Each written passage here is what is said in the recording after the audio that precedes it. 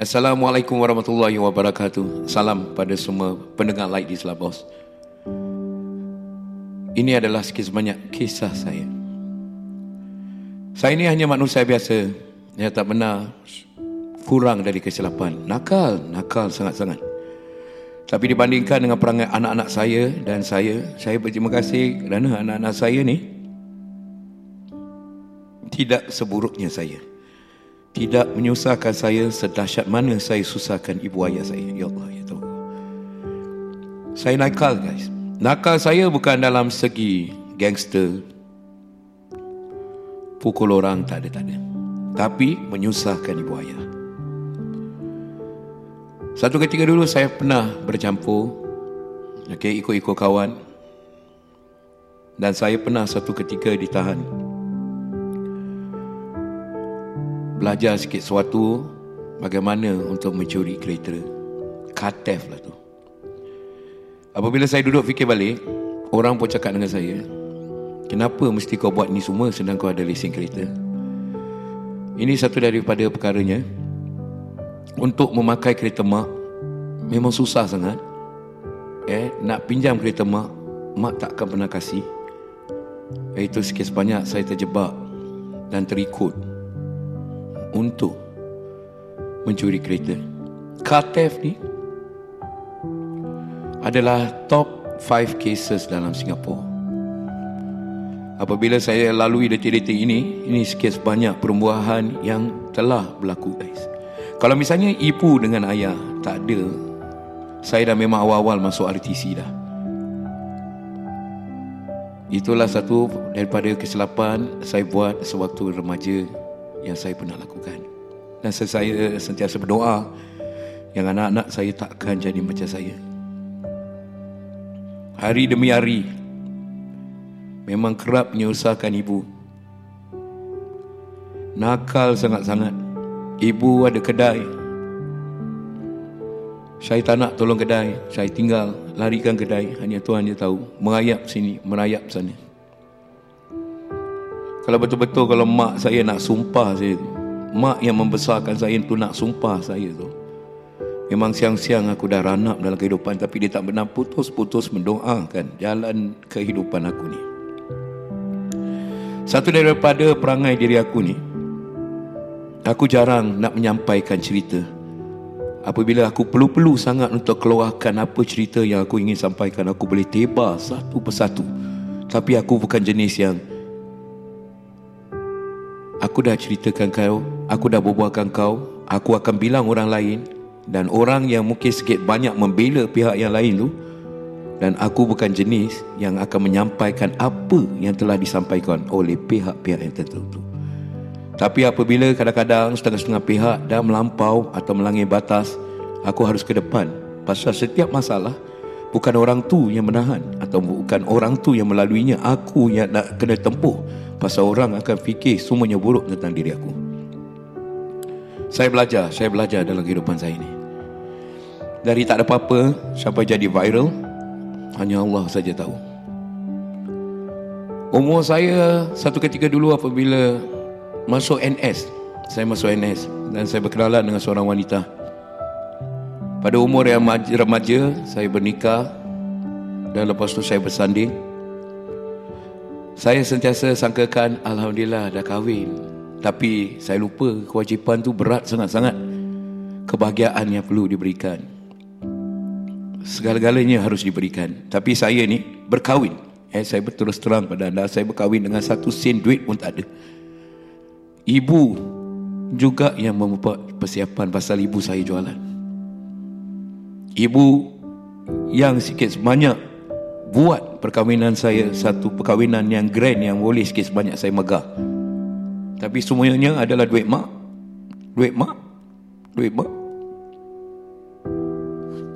Kadang-kadang saya nak mengadu kat mak, saya malu. Pasal mak saya ni jenis ibu saya jaga saya sekarang ni memang garang, kuat belitih. Dia macam tak yakin dengan perjalanan hidup saya ni. Tapi kalau mungkin dia nampak sikit sebanyak apa yang dah berlaku dalam hidup ni, mungkin sikit banyak dia megah dengan perbuatan yang saya lakukan. Mak marah apabila saya tak nak berkahwin. Mak marah, kau nak berkahwin, duit tak ada, nak berkahwin, asal boleh je. Ni perangai dia, asal boleh, nak kahwin, nak kahwin. Happy sangat-sangat. Tapi kewajipan saya tak tahu. Nak bahagiakan keluarga pun saya tak tahu. Nak beli makanan pun tak ada duit. Nak bawa pergi holiday, honeymoon pun saya tak pernah pergi. Saya memang tak ada duit satu pun. Mak saya marah, kau jangan jadi macam gini, kau tahu, kau jangan buat pasangan kau macam gini. Saya tak pernah burukkan pasangan saya satu ketika dulu, tak pernah. Berapa susah perjalanan saya tu, saya tak pernah cakap apa-apa. Semua hanya adalah kesilapan saya sendiri. Saya menjalani kehidupan. Kadang-kadang saya tengok pada mereka yang senang-senang, siang-siang nak berkahwin, tapi satu tak ada duit pun. Jangan fikir-fikir nak berkahwin, guys. Ada kala juga saya duduk dan fikir, kerana kesilapan saya untuk berkahwin awal dengan tak ada duit, tak ada simpanan, bagaimana aku nak bahagiakan pihak yang sebelah saya ni? Bagaimana saya nak bahagiakan anak bini saya, sedangkan saya tak ada duit simpanan terus. Hidup saya susah, guys. Hidup saya susah sangat-sangat. So apabila pada kahwin muda ni,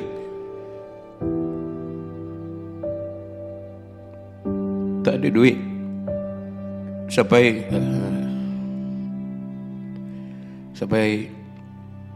bekas bini saya harus gadaikan duit barang kemas dia untuk menjalani kehidupan. Saya tahu sikit sebanyak pun kesilapan saya, sikit sebanyak lah.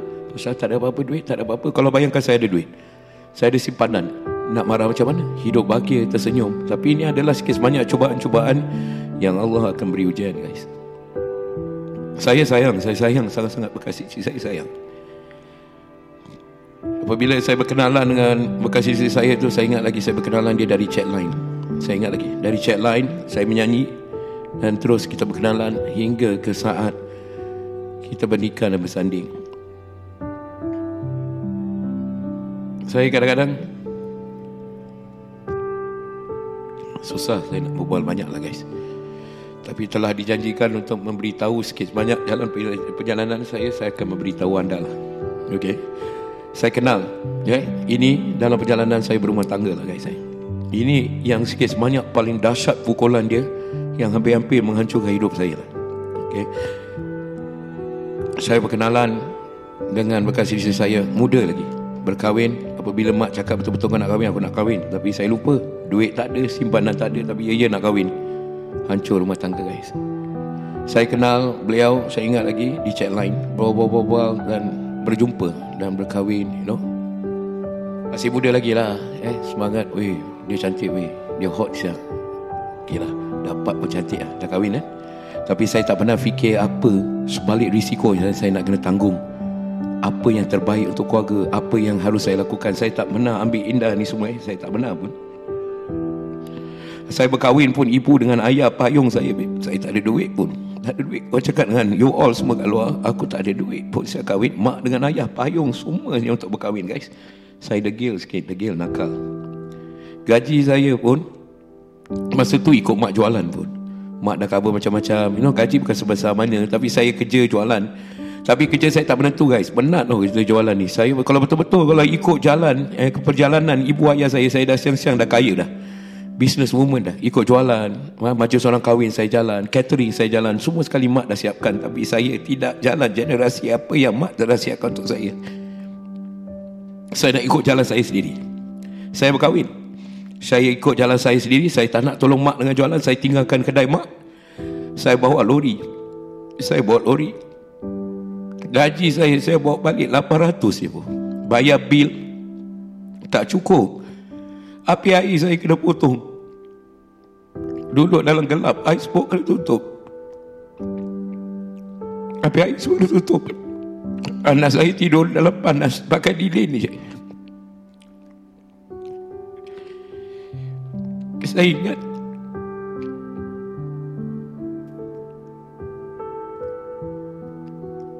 tapi luar biasa.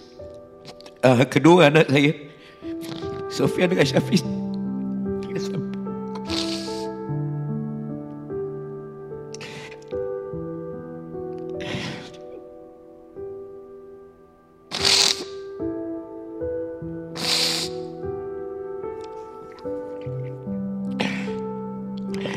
Sampai ke hari ini Sofian Syafiq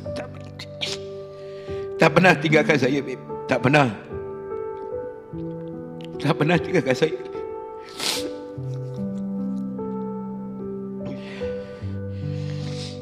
Saya nak senangkan keluarga, saya nak bahagiakan keluarga saya. Saya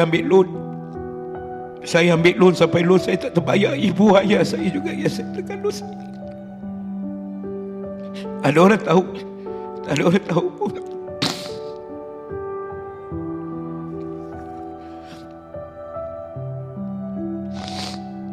Tapi saya berterima kasih, walaupun bekas bini saya menyerah kalah dan tinggalkan saya, mungkin dengan sikap saya, susah, tak ada duit, habis duit gaji setakat bayar saman je.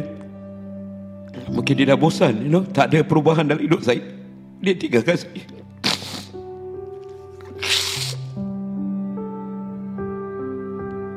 Tapi kedua anak saya tak tinggalkan saya pun.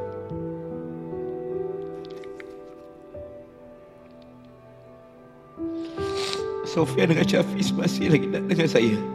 Kalau bayangkan, kalau bekas bini saya tinggalkan, anak saya dah tak ada.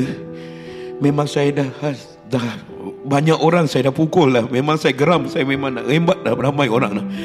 Tapi saya selalu cuba dan buat yang terbaik. Mungkin ada kesilapan ke apa, mulut saya ke atau salah saya sampaikan, saya banyak cuba buat yang terbaik, Tapi masih ada orang kat luar mungkin tak happy dengan perjalanan saya. Tapi siapa yang akan menyara kehidupan saya adalah diri saya sendiri. Tak ada siapa-siapa yang akan tolong.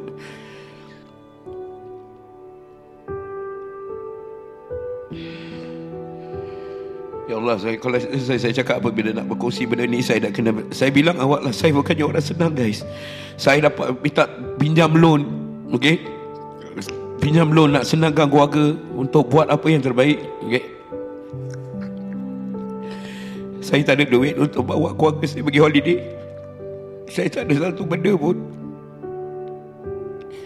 Kalau awak tengok baju-baju yang saya pakai senonoh, orang pun kasih lah. Saya tak pernah beli baju pun. Baju orang kasih, guys.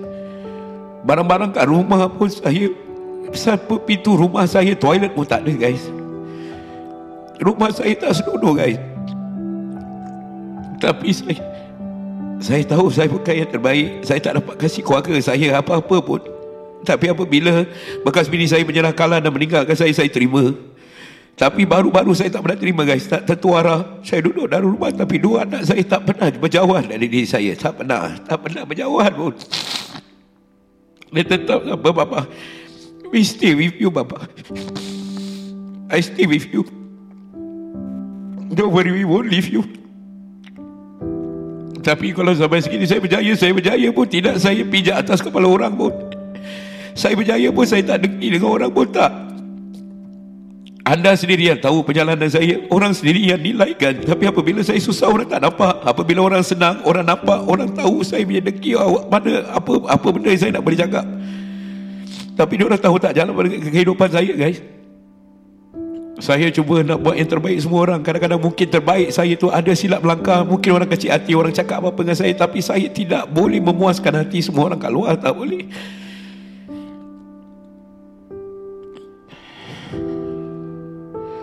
Bekas isteri saya tinggal dalam lepas edah. Dia berkahwin, alhamdulillah. Dia dah hidup bahagia bersama suami dia sekarang. Itu part apabila rumah saya dengan tak bekerja, saya bawa Grab, tak ada simpanan, CPF pun tak banyak. Saya kerja hampir rumah saya pun nak kena jual, guys. Kalau betul-betul rumah saya pun nak kena jual. Saya betul je dah tak ada rumah pun. Saya tak ada rumah. Awak tahu tak berapa dahsyatnya apabila perceraian ni. Mungkin anda boleh cakap perceraian ni, siapa akan menang? Lelaki akan menang, perempuan akan menang. Tapi kalau perempuan, kalau dia nak ambil semuanya boleh dapat kekuatan dia orang. Saya hampir tak ada rumah.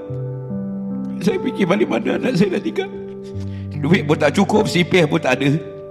Saya cakap tak apa, sabar. Ini saya ingat, saya beritahu anak ibu dengan ayah saya, yang tolong saya juga. Siapa yang tolong? Tak ada orang pun.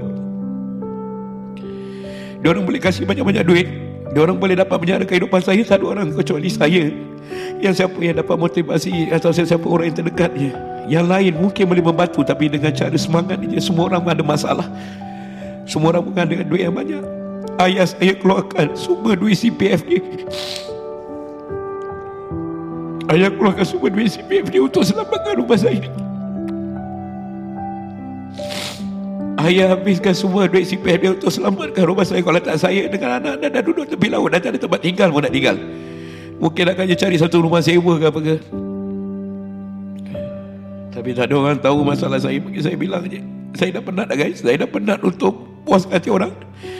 Saya dah buat saya dah penat untuk buat yang terbaik untuk orang lain, tapi orang asyik salah faham saya. Penat dah. Tiap hari saya fikirlah, kenapa aku jadi macam ni. Aku tak ada niat apa-apa pun.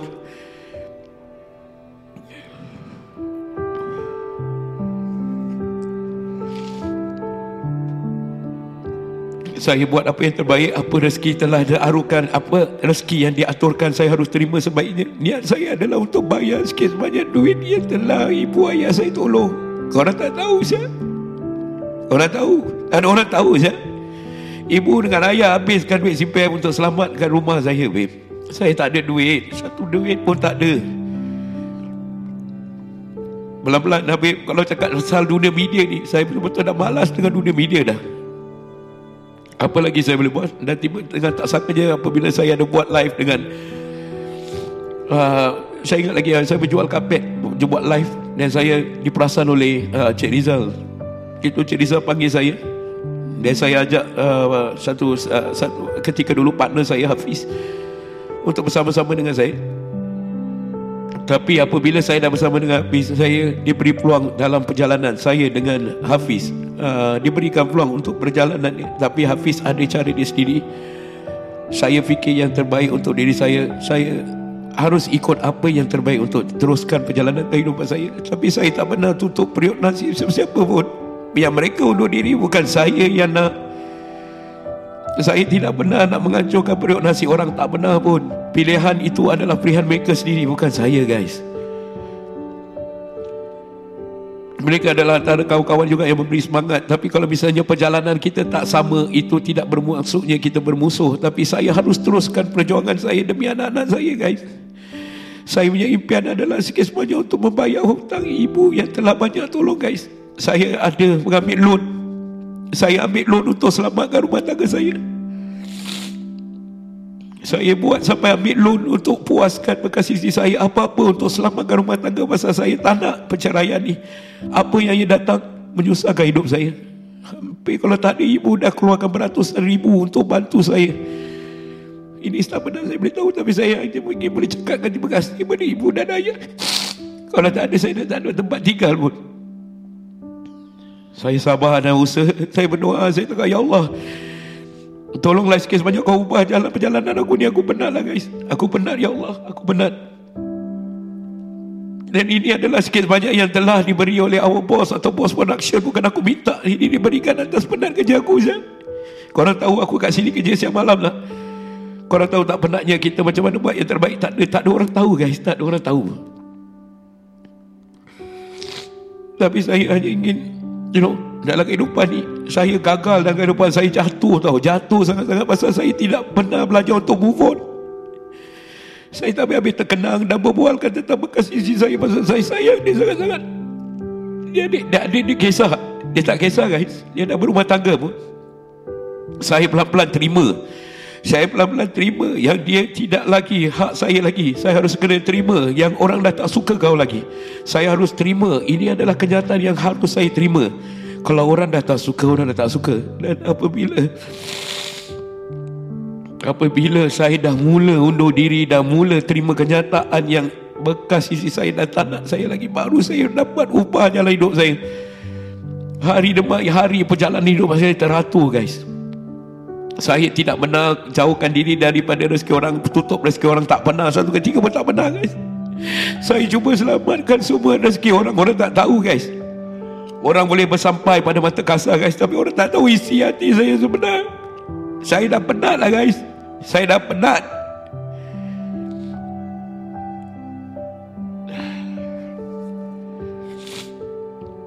Macam-macam saya dicakap. Pergi holiday pun tak, beli, nak bayar duit buku sekolah pun tak. Padahal saya kerja siang malam guys. Korang tahu, korang tak tahu guys. Korang nampak sikit sebanyak perjalanan aku.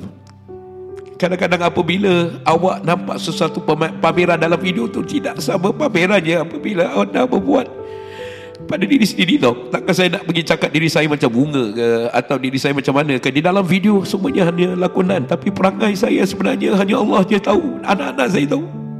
Kalau saya jahat sangat, anak-anak saya pun tak nak ikut saya. Itu Sofian dengan Syafiq juga yang sebelah saya apabila saya jatuh.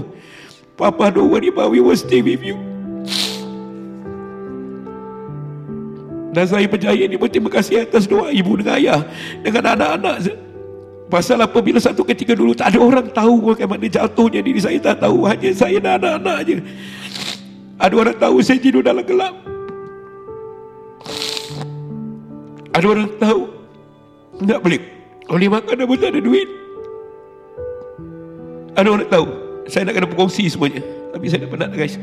Apabila saya dah belajar untuk teruskan kehidupan saya, baru saya tahu sikit sebanyak itu namanya move on. Lepas move on tu baru saya dapat sikit banyak fokus dengan apa harus saya buat. Terima kenyataan, terima kenyataan Nur Muhammad, orang tu dah tak suka kau, baru saya jalankan kehidupan saya macam biasa.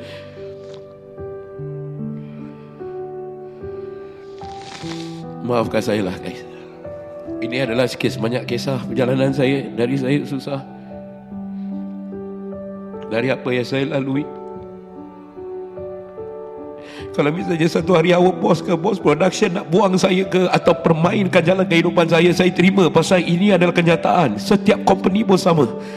Aku boleh kasih kau segala-galanya, tapi kalau kau tak perform, kau tak buat yang terbaik, kau ingat kau cara kau, semua kau nak ikut cara kau, bos boleh buat apa-apa pada kau. Pasal dia orang adalah bos. Tapi di sebalik atas bos tu ada Allah. Allah yang tentukan perjalanan hidup saya guys.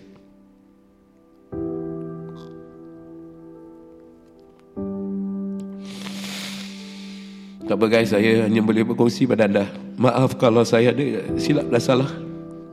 Apa-apa yang saya berkongsi pada mereka yang kat luar ni, sentiasa ingat, jangan berkahwin atau bercinta. Jangan bercinta atau nak bersanding suka hati korang rasa nak berkahwin kerana sikit sebanyak nak berkahwin menutup nafsu. Berkahwin kerana suka begitu aja. Ingat, kalau tak ada simpanan, jangan pernah berkahwin. Dan jangan pernah abaikan anak-anak kalian guys.